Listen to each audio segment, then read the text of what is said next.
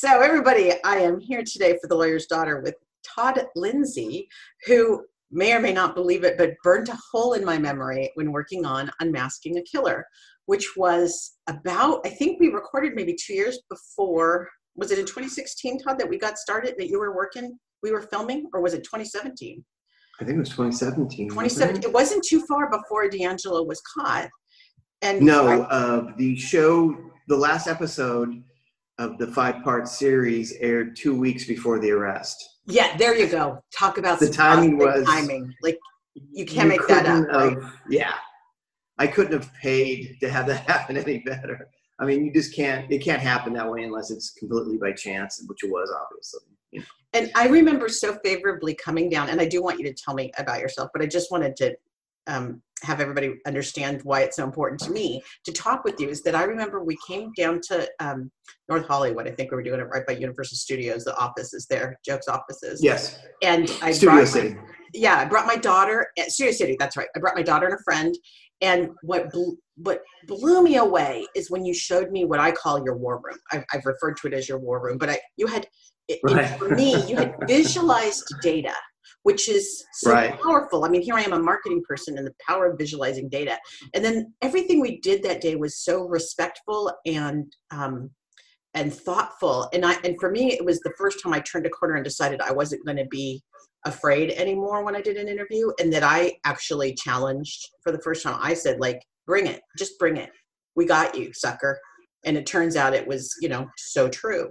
So tell us about yourself, and then I want to know let me tell you something. Yeah. After you were done, and after you and your daughter left, and you guys were great, by the way. We loved having you there. It was fantastic. Joke said, I told Joke, I said, she did a great interview. And she said, really? Because she seems very feisty, and she's a fighter. And I said, yeah. And I said, it all came out in the interview. That's going to be a fantastic interview. And it was. As soon as we got in the editing room, we were like, oh my God, Jen's great. We could use Jen through the whole thing if we wanted to. But yes, you were forceful in your opinions, and they were well thought out, and you got a little emotional. I mean, you kind of ran the whole gamut. But you were very honest, which we loved. And you talked about the case in its entirety. You didn't, smooth over anything. I thought that was fantastic of you, because things got pretty crazy right after, your father's murder. Oh yeah. I don't have to tell you, for the audience. Oh no, things got and so hella crazy. And the thing is that, I think that for me, being authentic and telling the truth is the only thing that I think helps other people out there who listen and tell me they identify. I'm like, yeah, let's be truthful. I think people can sense that right away when you're being honest in an interview and bearing your soul. I think so. I think I can tell right away. So. Well, okay, so you do. So you woke up one day and said, I need to do this killer thing. Like, how did it even get started? So I was working for the E! Channel and doing writing and research for True Hollywood Story and E! Investigates. So True Hollywood Story obviously is the celebrity component, and E! Investigates was true crime. And they were actually very, they were kind of right on that cusp of, that true crime explosion that happened in TV, several years back, where we have all of a sudden we have all these channels that do it. People weren't really doing it then, and E! was kind of on the cusp of that, so I got to give them respect for that. And they were very open to any stories I brought them. I brought them some stories that were pretty crazy, and I was like, this is a great story. But I was just researching one night. I was home alone. I think it was about 11:30, and I stumbled upon the original Night Stalker website, with the picture of the guy in the face mask. That thing used to upset me so much. Just the image was upsetting, because it's very jarring when you go there. And I'm like, could you guys not make this your landing page? I can't come back. It was the stocking cap and just the eyes, and it was blue eyes, right? They had made them brilliantly blue, so you just so you ended up there. And the clenched teeth. Oh yeah. Which was another big thing. They said he would always speak through clenched teeth, And I thought that was, and so he included that into the drawing that he made. And I thought that was pretty good. So I started reading the website and became fascinated with it. The question I kept asking myself over and over was how come I haven't heard of this? I've researched all these cases and I've never heard of this. And then I realized I've heard of a few of the cases, the Orange County cases, when they had a DNA match. I remember reading that in the paper, but I didn't put it together as being part of the original Night Stalker. I don't know if they even used that term in the article I read, and I didn't realize how widespread, obviously. So after reading the info on this article or on this website, I obviously was really intrigued and fascinated. It's a one-of-a-kind case, as you know. I really haven't seen any other offenders that really kind of relate to this guy and his MO and how he acted. He seemed to be very unique. The thing that really clinched it was, so I clicked on the little spot that said to hear the killer's voice. And I had my speakers up because I was probably listening to music earlier and I forgot. So when the breathing starts, it was super loud and it scared I jumped. I got a jump scare. And I'm home alone and I'm thinking, does he know I'm listening to this? You think illogical thoughts. And I was like, wow, it really kind of took the wind out of me for a second. But that's what started the whole ball rolling.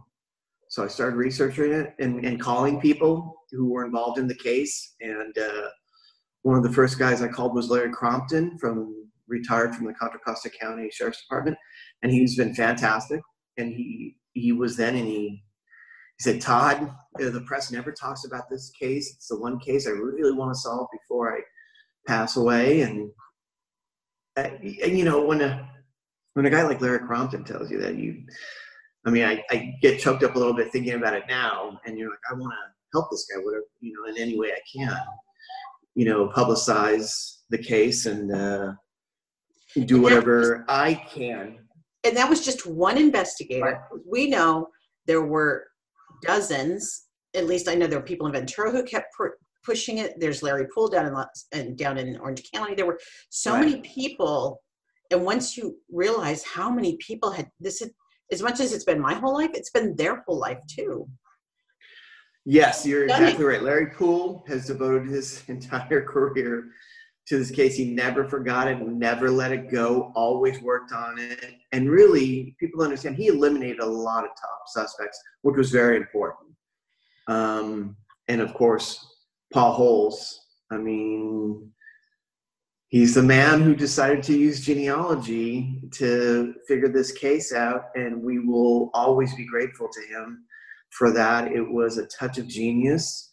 It was exactly what we needed. And look at the effect it's had on law enforcement now on cold case investigation.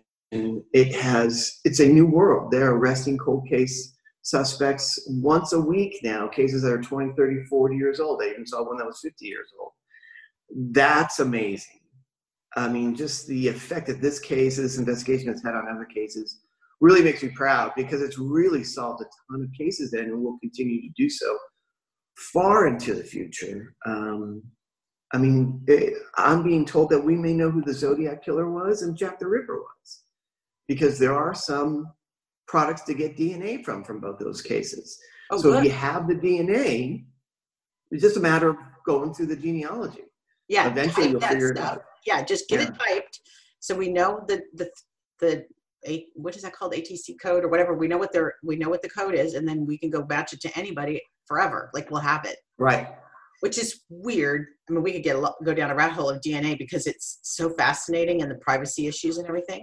But when so you're making Unmasking Killer, you've written it, and I don't even know how it goes when you write. Well, first we did a 1 hour show. It's funny.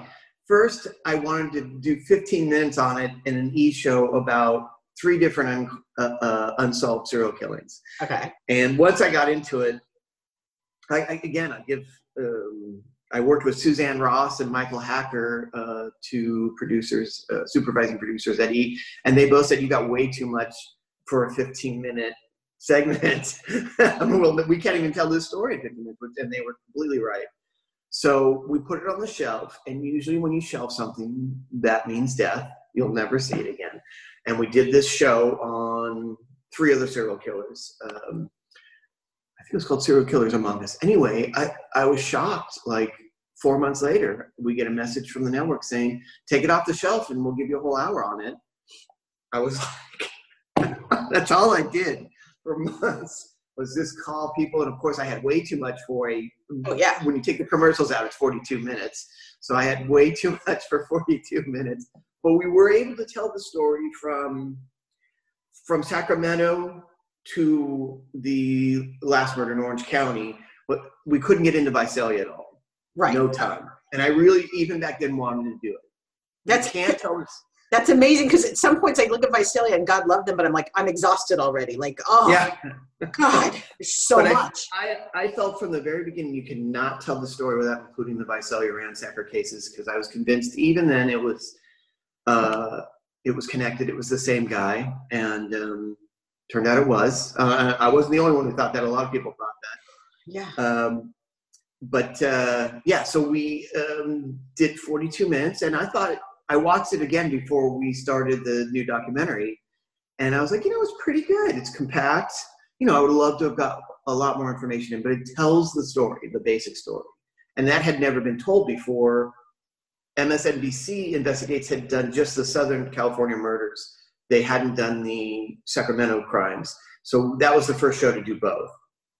So then, of course, I want to do the documentary where I can talk about Visalia and Sacramento and Southern California as much as I want, And so I wrote up a treatment years later after the E! Show. Wow. And I pitched it to several companies. Nobody wanted to do it because they said it doesn't have an ending. And I would say, oh, I'm sorry. Yeah. It doesn't have an ending. Because he wasn't caught. Right. Yeah. And I would point out, well, there's been a million things done on Black Dahlia and the Zodiac Killer. One of the best movies I've ever seen was on the Zodiac Killer. It's a great film. And I said, no ending. They have a suspect, but there's no ending to either of those. I mean, and in Black Dahlia, they've done countless stuff on her, and there really is no main suspect. I know people say there is, but really there's not. So there's been lots of shows like that where it's unsolved. So I worked with Joke Productions on several shows. I really liked Joke and Biagio, the husband and wife team that own Joke Productions. And you're saying Joke for anybody who doesn't. It's literally the word joke, which is important because I remember I'm going to a place called Joke Productions. Am I serious? Right. She's Flemish. She was born in Belgium, and so it's a Flemish name. But I don't think she thought. I gotta say, she steps into the name, which is. And I don't know if they necessarily thought they were going to go into true crime production when they started, or they might have gone with a different name. But everybody knows us now because they've been doing so much work in that field for many, many years, and great, high quality stuff. So it doesn't matter anymore. Everybody knows in that field who Joke Productions are. And they're well respected. But anyway, so I pitched it to them while I was working on another show for them, and Joke put it aside, for 2-3 months. She was very busy. And another producer, Amanda at Joke Productions, had read it and told her, you got to read that. That's a hell of a story. And I'd never heard of it. And so Joke read it and immediately called me and said, please come in and discuss this. And we talked about it for about 3 hours. You have to stop me. I won't shut up about it. You have to cut me off and go, okay, we've heard enough. My girlfriend has done that many times. And she was really enthusiastic. So we went around and pitched it to Netflix and Amazon and just all the people in Hollywood. And Netflix and CNN were the two that CNN wanted it for HLN. They own HLN. So they wanted it for that. HLN wanted to do more crime type documentaries and just more documentary programming, I think, in general. So that fit right in there. And Netflix really liked it. They wanted to wait a little bit. And we knew time was of the essence, especially when they reopened the case right in the middle of us trying to convince, a network to take the show. Yeah, the FBI profile came out, right? And it was Yes. heat up. Like things were, at least media-wise. I know Larry Poole had been trying forever to get the FBI. Oh, years had been trying. Larry Poole at Orange County had been trying for years to get the FBI to help, and he says they did provide some profiling, that kind of thing. But it's not like Criminal Minds. They don't go, we got a case, and show up. No, it takes, to get their attention takes a ton of work. It does. I understood from Larry. Like, that was hard. And in their defense, I mean, they're supposed to step in if there's like an interstate type of crime, and there was no evidence of that. Now there are certain circumstances where they can overlook that and step in, but yeah, I think, they have rules that they go by, and I got to tell you, when Larry was asking them to step in, there were unsolved serial killings all over the country, hundreds of them. Left over from the 60s and 70s, a lot of them, but a lot of current ones from the 80s and 90s too. So I know the FBI was working a lot on the Green River case in the 90s and stuff. So, I mean, they will look at it, I think, if it, for whatever fits it comes within their field of vision and they feel like it fits what they can do, for local law enforcement. So that got CNN's attention when Netflix. Oh God, it got everybody's attention. It was Netflix major news. Like counting their toes, and so CNN says, we'll make our move and let's buy this thing. And they did it, and we hit the road. I broke all records for the most interviews that a joke production program has ever done by far. It wasn't even close. I think we had 55 interviews. Oh my gosh. For 5 one-hour episodes. So that's a lot. That's quite a bit. But you understand why. There's so many parts of this story. I mean, this guy made this his career for 12 years and was very active. Incredibly active. I mean, first of all, there's so much content. I'm with you. I think just knowing what all the survivors here have done as we've prepared for other shows, there's so many interviews.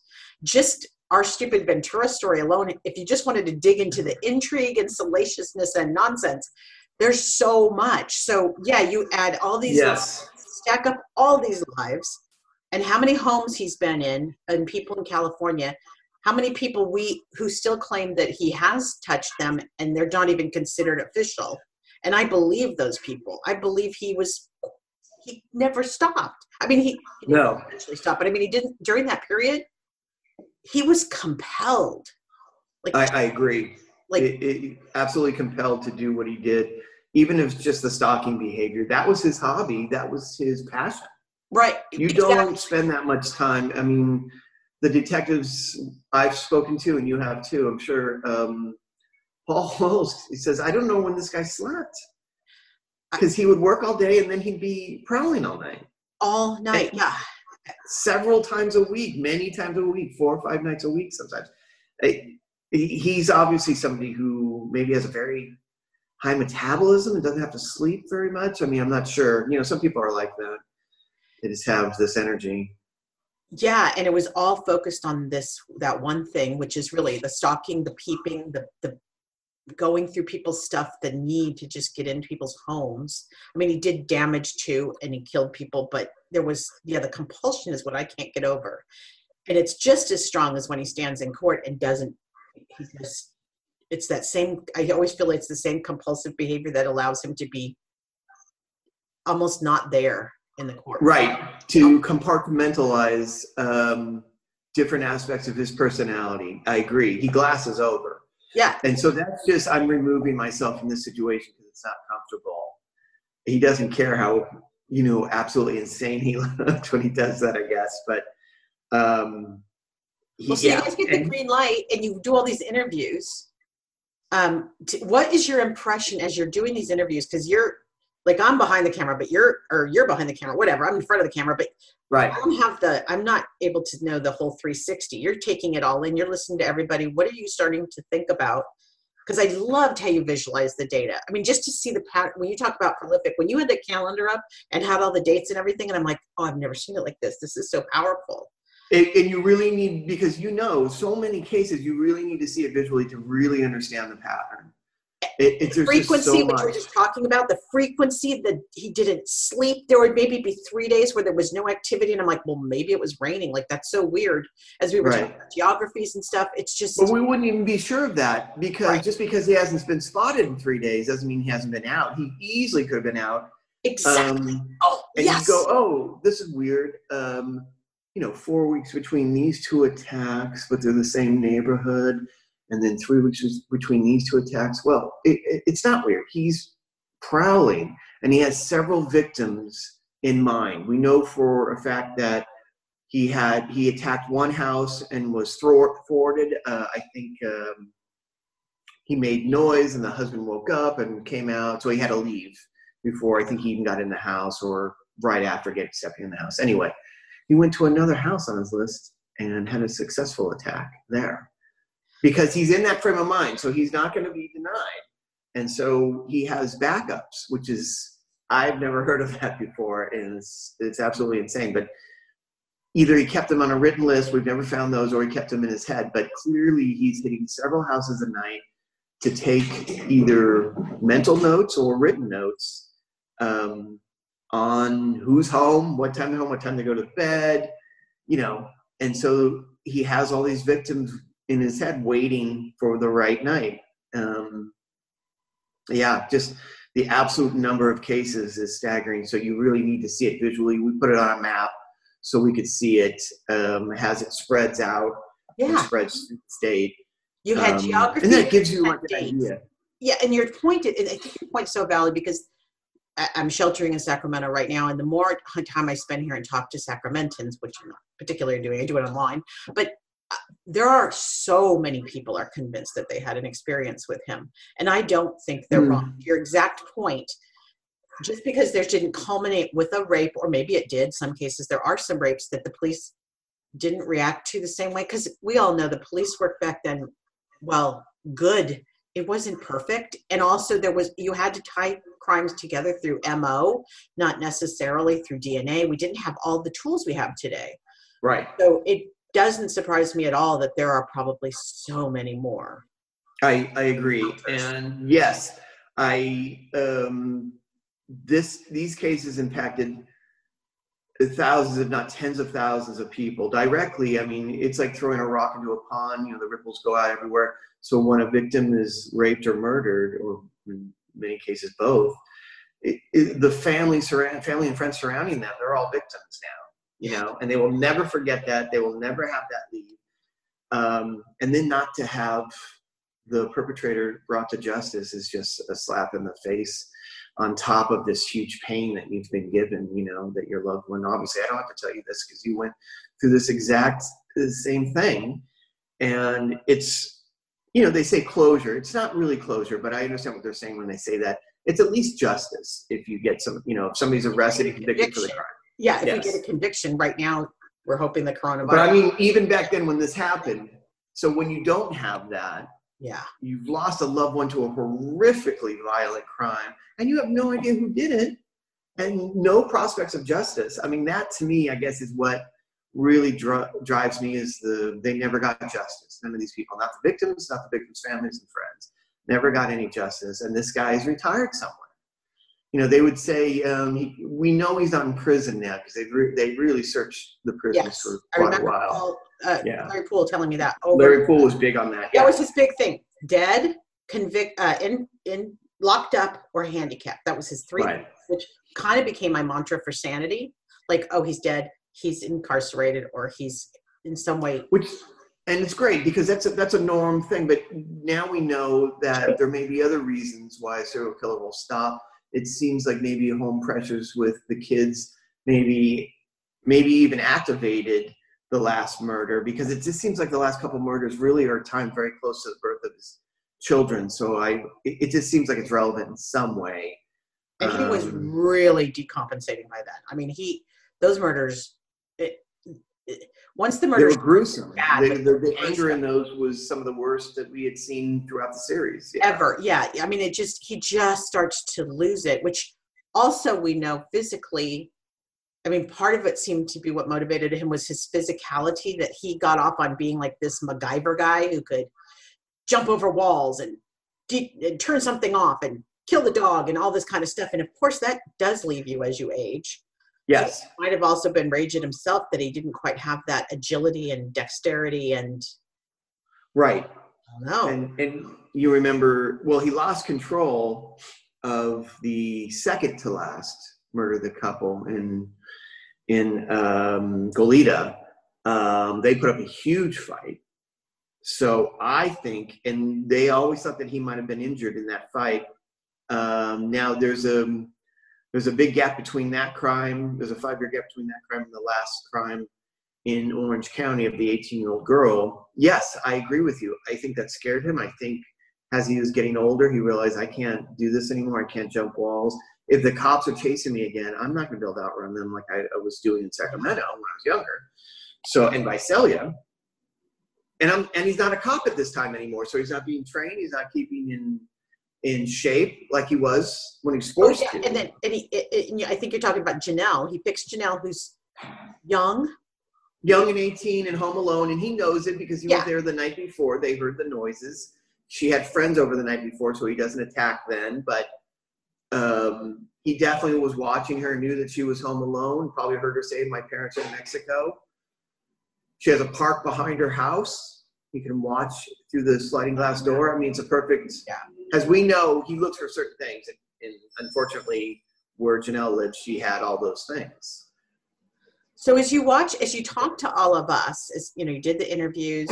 Here, you want to hang on a second? Let the garbage truck go by. I'm in my front room. I'm looking at the time. Okay, 11:39. Hang on one second. I'll mark that. Okay. 11:39. I'll remember. That's not that hard of a time. Okay, good.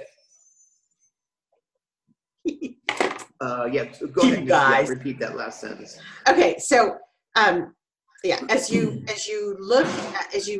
wrapping up what was going on with the show, you're wrapping up the interviews, and you look at this aggregate, and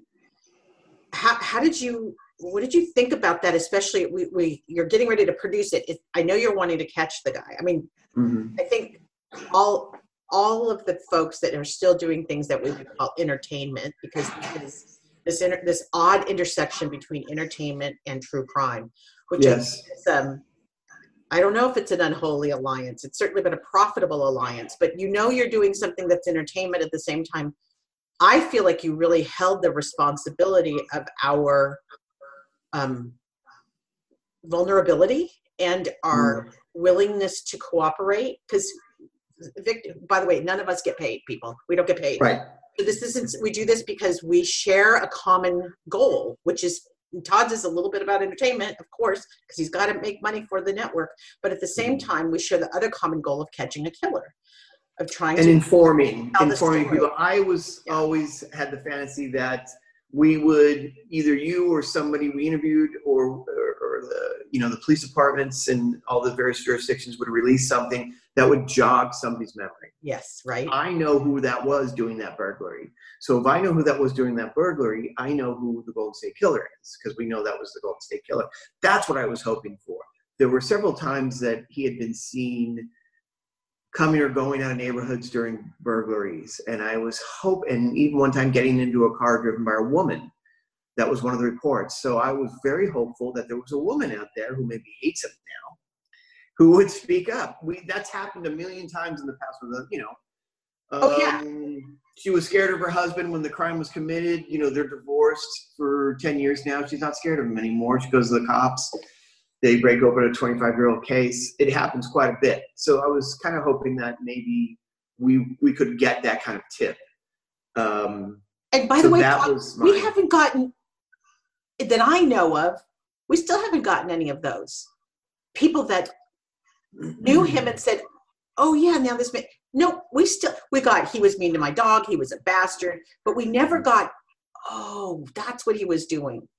Right. That's stunning. Now, we don't know if the cops have that and have kept it close to the vest so far. It's possible. So you're exactly right. But there's leaks. So, all the stories were his weird behavior. his weird and strange behavior continued up almost to his arrest. I was told by neighbors that one neighbor caught him climbing the fence to another neighbor's house, and Joe knew those people, and knew that the house was empty, that they were in the hospital. And this neighbor caught him and said, "What the hell are you doing?" And he said, sheepishly climbed back over the fence. This is a 70-year-old man at this point. He said he still could get over the fence pretty well and say, "Oh, I thought they were home." Some excuse. And I love going in the back door over the fence. So much easier than the front door. The guy who lived directly behind D'Angelo, he's in the show, and he had countless stories about how crazy Joe is what the neighborhood called him. And so the neighbors, and they even suspected that he had spied on their mother at some point and turned off backyard lights so he wouldn't be seen through the window, and even helped himself to a ladder that was in the backyard to get to the lights, to turn them off. They were motion lights. He didn't have any proof that it was Joe, but I lived behind Joe D'Angelo.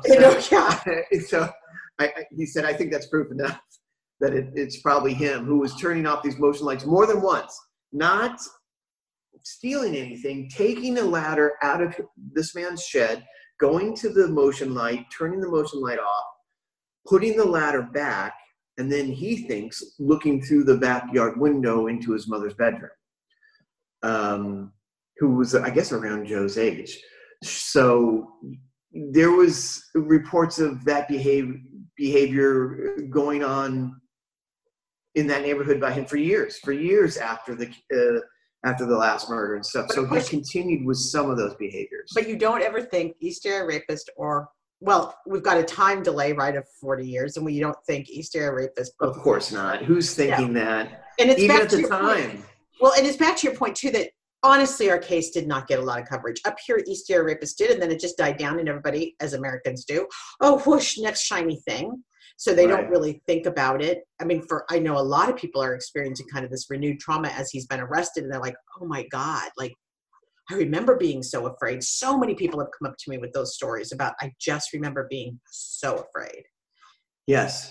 And a couple of the victims had that fear, and then they were attacked, which is really heartbreaking. It's so heartbreaking when they tell you that they were afraid. Two of the victims, right off the top of my head, in Sacramento, that we interviewed, told me that they were aware of it and that they were very afraid. One more so than the other, and then they both became victims. I mean, I cannot imagine the terror, those poor women. And they were super brave to sit down and talk to us about their story. And I honestly think it helps to know what he said and what his actions were. They're so similar across the board that I think it only helps the judicial process. I mean, it's just more evidence heaped upon him. Yeah. So yeah. But I know that it's not easy to tell that story, and I salute those women, and I will always be their friends. All of you guys, I will always be your friends. It's something that we all went through kind of together, and it was an amazing chance to get justice for you guys. I'm glad I was a small part of it. Maybe that's it. Maybe that's why I have such affection for you, because you were there it all did kind of come together. I had done a pivot for myself, feeling like I'm not going to be afraid anymore. I'm going to be out there. I still used my old name, but still. And then you've been there with us. I mean, the series was really well done. So thank you on behalf of the. Thank you. Really well done. And if any of y'all haven't watched Unmasking Killer, I'm pretty sure you can get it streaming now. You can still watch it. It's on Oxygen. Oh, I'm sorry. They're going to kill me for saying that. HLN On Demand. That's HLN Headline News On Demand. I'll fix that. I do several shows for Oxygen too, so they're in my head. But, Oxygen is in the jam too. They're in the true crime jam as well. Yeah, so Headline News On Demand, Unmasking a Killer. We added 2 new episodes after the arrest to go in. That's just to go into who Joseph D'Angelo was. Now you've been with us being the survivors. I think most folks by now that at least listen to my podcast know that the survivors have been like my mojo superpower juice. I never thought I'd get to meet them. I mean, just Dad and Charlene died, and I always wanted to meet a rape survivor to kind of understand more what Charlene and my dad went through. So Yes. survivors, I know you've been over at the Word's Out Now. We go to Chris's house or Right. Carol house, and I mean, we feel really comfortable with you there. What's it like seeing?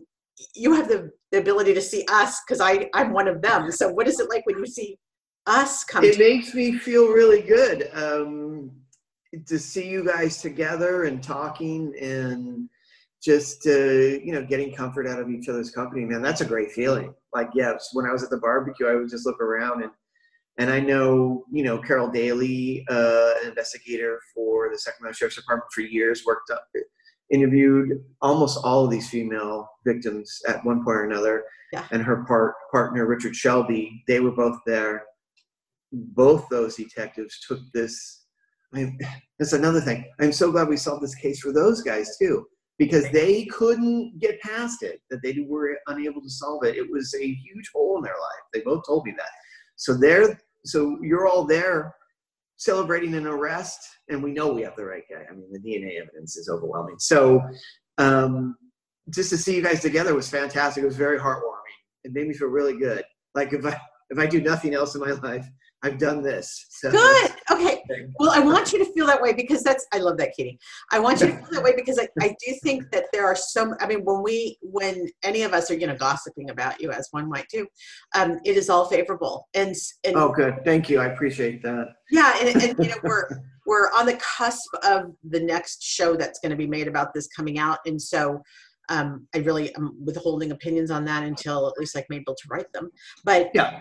As we move forward, there's so many people that have covered this story, but I just felt like your approach, your investigative journalism approach, let's put it that way. I'm sorry, you never did answer. Where did you draw the line between entertainment and true crime and entertainment victims? Because that's really it is. It's a fine line, right? And Joke and I have done a lot of true crime shows, so I think we have a good idea where the line is. If you notice that there's no recreations where you actually really see like the guy in the ski mask and everything, we decided that is traumatic, and to be honest, I hate the way it looks visually. So we would do small things like maybe a shot of a boot stepping through a puddle. That's not a big recreation, but I think it sets the mood and the tone. Yeah. So little changes like that. But the big part was we don't have a voiceover. We don't have a narrator. You are telling the story. When Jennifer is being interviewed, she is telling the story. When this victim is being interviewed, she is telling the story. When this officer is being interviewed, that's his story. And then we put it all together. Much harder. I was going to say, that's like using note cards back at school when we used to have all the note cards. Joke realized what we were getting into, because that was Joke's idea. And I was like, it took me a few days to get my head around it, but I was like, let's go for it. Because, I like anything that's different and, makes it stand out. So I was like, we could always go back and air narration and put in narration if needed. What we decided to do was, because there were a couple spots where we really needed to join the last interview and the next interview. Yeah. So we did the slates, just the written word. So to inform people. Okay. And I think that has a big impact. I just think a silent, transition. Yeah. Like words, just have an impact. So visually, we didn't want it to look like entertainment. You're exactly right. Because I think that is some of what does make it. Again, you've got all of us spilling our guts, right? And like you said, I cried, I laughed, I was an ass. All the things, right? At the same time, though, I'm trusting all of that to you. And so how you choose to represent it and the sound bites you choose. Right. It's a lot of trust to the documentary filmmaker. And I think we always felt that. I know I did. And I'm pretty sure Joe and Diageo felt it. Yeah, we always felt that pressure. Maybe not pressure is the right word. Responsibility. Yeah, that's exactly. We felt that to all you guys. Oh my God. I could probably never sleep a wink ever again if I felt like I hurt anybody out of you guys. You've been hurt enough. I would not want to add to that. I would just want to tell your story and hopefully that we could maybe, stir somebody's memory and get a tip that we needed. That's what the hope was at the time. And so, yeah, we took it very seriously, the responsibility we had to present your stories in full. And, and in the light that they should be. And speaking of the officers, the detectives, that's another thing. I really wanted to go into the lack of technology and just the roadblocks that they had back then. I mean, they didn't even have a goddamn radio in their police car. They'd have to hold dimes in their pockets so they could use a payphone. Oh, good God. Like, not a joke. And all the techniques that they tried, they tried to pull fingerprints off a victim by using this glue that they would heat up and turn to a fume, and it would stick to human oils, and didn't work. But I applaud them, man. They tried everything. The Sacramento Sheriff's Department tried everything. They knew they had a bad look that they were catching this guy, and that he was throwing it in their face, with the poem that he sent and the phone calls. So they tried everything, and I wanted to show that. I wanted to show these guys worked hard, and even long into retirement, they never forgot this case. And the victims never forgot Carol Daly. No. She's still, I still want to talk to her. She's like, I'll give you an interview after the trial. I go, I know. Everybody has to be. Yeah, they can't talk. They can't talk right now. No. But so when all is said and done, did y'all win any awards? We didn't win an award, but we got a lot of praise. I know. I don't know how it works. That had to be we broke all the records for HLN. It was it had the most views on demand that HLN ever had. Nice. Congratulations. We have been praised by different critics. I really have not seen a bad review. I've been sent several, several good reviews. And then lately during the quarantine, somebody said top 10 documentaries that are not on Netflix, and we were number 1. That was kind of cool. Congratulations. That's very cool. And the thing is, it's not on Netflix. I appreciate it. And that's a person who knows documentary. HLN doesn't want to, No. they can't. It may be at some point. Okay. It was like, they can't set. No. CNN does put their documentaries on Netflix. So at some point it may go on there. 'Tis the season, HLN. Let's get going, man. It's we've time to burn before D'Angelo's back in court. Now it's been scheduled for August. So we've got a ways to go. Yeah. Get on this. Yes. Let's get that puppy. And I read an article today that they were talking about the delays in the case due to the coronavirus epidemic. So, yes.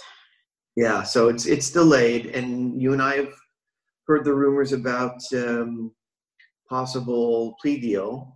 Yes. I was curious how you felt about that, to plead guilty to all the crimes. I'm assuming it's to plead guilty to all the crimes. It's that, well, the plea, the defense is floating the plea, the willingness to plead. And what the prosecution is not interested at this time, of course, that's up to the elected officials who are the district attorneys in every jurisdiction. So that's going to need 6 people to agree, which is a big deal. And also, I think the survivors, at least, are pretty committed to at least let's do this preliminary hearing in August. And then if there's a plea deal after negotiation, whatever, we got to get this guy to survive the coronavirus. That's the first hurdle, and then get back in court. But we really want to have some time in court. I don't think any of us feel the need for a giant trial. Right. But the preliminary hearing where he's held accountable and has to at least show up in court, we're so bound over to that right now. He's not once had to sit in the courtroom and hear, other than the day they read the counts for the death penalty, like they read the 26 counts. That's been the only day he's really had to hear it. Right. Agreed. That's it. He really would be nice to get. I don't know what effect it'll have on him. Probably not much, but you hope that there's an effect on him, that somehow that some of it sinks in, Yeah. I just always remember what the one thing he said to police. Do you remember? It came out that, because he wouldn't say anything. They would ask him if he wanted to drink, and he wouldn't answer. Right. Oh, no, he doesn't say And I don't know if he was scared that they were going to get his DNA. He just wanted to go, they got your DNA. Right? That's why they're here. So you drinking the Dr. Pepper is not going But the one thing he did say was he mumbled to himself that while nobody was in the room, but it was caught on camera, I was being good, or I tried to be good. I was being good, something to that effect. So, and I know exactly what he means. Again, it goes back to what you were saying. He puts these different sections of his personality away until he feels like pulling them out. They're not. He's not schizophrenic or anything like that, I don't believe. I believe that that's just his coping mechanism to deal with these horrific desires that he has. And so he's talking to himself, basically talking to that other part of him, saying, we were good. I tried to be good. How dare they arrest me now? That's my thought of what he was thinking. Yeah, it's complete narcissism. Yeah, and it's so young. That is such a young reaction. I mean, that idea of, I was like, your current situation, I was being good. Right. In current situation, I was behaving. Like, it's childlike. Wow. Yeah, it's really an immature level of reasoning, which, yeah, you and I could do a whole nother show about talking about Karen and all that. Like, I'm sorry, people live with this man. People live with this man. Todd, I want to thank you so much for making time to come on my podcast. I had a lot of fun, and I would do it again anytime. It was a lot of fun. And once I got the angle worked out and the lighting in the background. Yeah, guys, there's nothing funnier than working with the TV guy, and then he's like worrying about lighting and camera and everything. These Zoom, naive. I'm pretty much on the research end, but yes, I cannot let down Joke and Biagio, who are visual experts. That's right. Yeah, I mean, they really are. And you mentioned, I'll say real quick, you mentioned a lot of the graphics for all the data that's in the show that you thought helped a lot. That was a lot of discussion, and we knew that going in. You have a lot of data. It's got to be easy to read. It can't be, something where you have to sit there and study it, because it's TV. We got to move on. So something that's easily understood visually, but really brings home the data. And so we worked a lot of that. Biagio, who is Joke's husband and our editor extraordinaire, does a lot of things. He came up with that visual, and I thought it was fantastic. Secret marketer, man. Secret marketer, because that's stuff I struggle with all the time. Simplify. Yeah. So, yeah, much love for that. That was well, if you have a complicated story, it helps to maybe simplify it where you can. There'll be areas obviously you can't, but yeah. And the other thing was that we got to interview people that I had never heard from. I'd only seen their names in the investigation. The guy who saw the Golden State Killer leave the house after shooting the young couple in Rancho Cordova. I had only seen his name, and so I got to interview him and talk to him at length, and that was pretty interesting. Man, talk about, he was like a 17, 18-year-old kid when it happened, and this story, he's still talking about this, and he said, it's been so long, it's hard to remember some of the details, but at least he could still have the old police report, and he could look at it and remember, oh yeah, that I remember that, but it's been so long. But people like that, people who were just played a role in the case, and I was really eager to speak to, and we managed to do that, and we managed to include the Visalia ransacker cases, and the Visalia Police Department couldn't have been kinder and a bigger help. All the men and women there were super helpful, and they, from day one, basically believed that the Visalia ransacker went to Sacramento and became the East Area rapist, and were proven right. They were correct, and the best drawing we had of him was from a Visalia Police Department officer, turns out. The only accurate description, really, of him. Yeah, the officer who was shot at by the Visalia ransacker. It's good to know that vision of that gun shooting at you can also, that's some skills if he was able to remember a face when you're not thinking. The description was almost dead on for D'Angelo. Wow. And this is why D'Angelo knew he had to get out of the area, and that's why he transferred to Auburn. But this is all in the documentary, so if you're unfamiliar with what I'm talking about, you can watch it. No, definitely, yeah. And now you've got 2 shows that are in the can. I don't even know if I've seen them yet, so I need to go look. 2 post-arrest, which are really important. I know you were up filming it. I just don't know if I actually sat down long enough to watch them. But I think they've been out for over a year now. Yeah, we did them very quickly. So it was all the info on D'Angelo that we had at the time. Interviewed a few other people, neighbors, his ex-partner in Exeter, because he was actually an Exeter cop, but he would pull his crimes in nearby Visalia, which was very smart. Because if he's seen in Visalia and he's part of the Visalia PD, which is small, he could have been recognized. Busted, right. Fairly quickly. So we interviewed his ex-partner and then the chief of police at the time at Auburn. And, you know, a lot of people were saying, oh, these people should have known. There's no way these people would have known. There's no way. Even today, they say, there was nothing. He was a weirdo, kind of strange.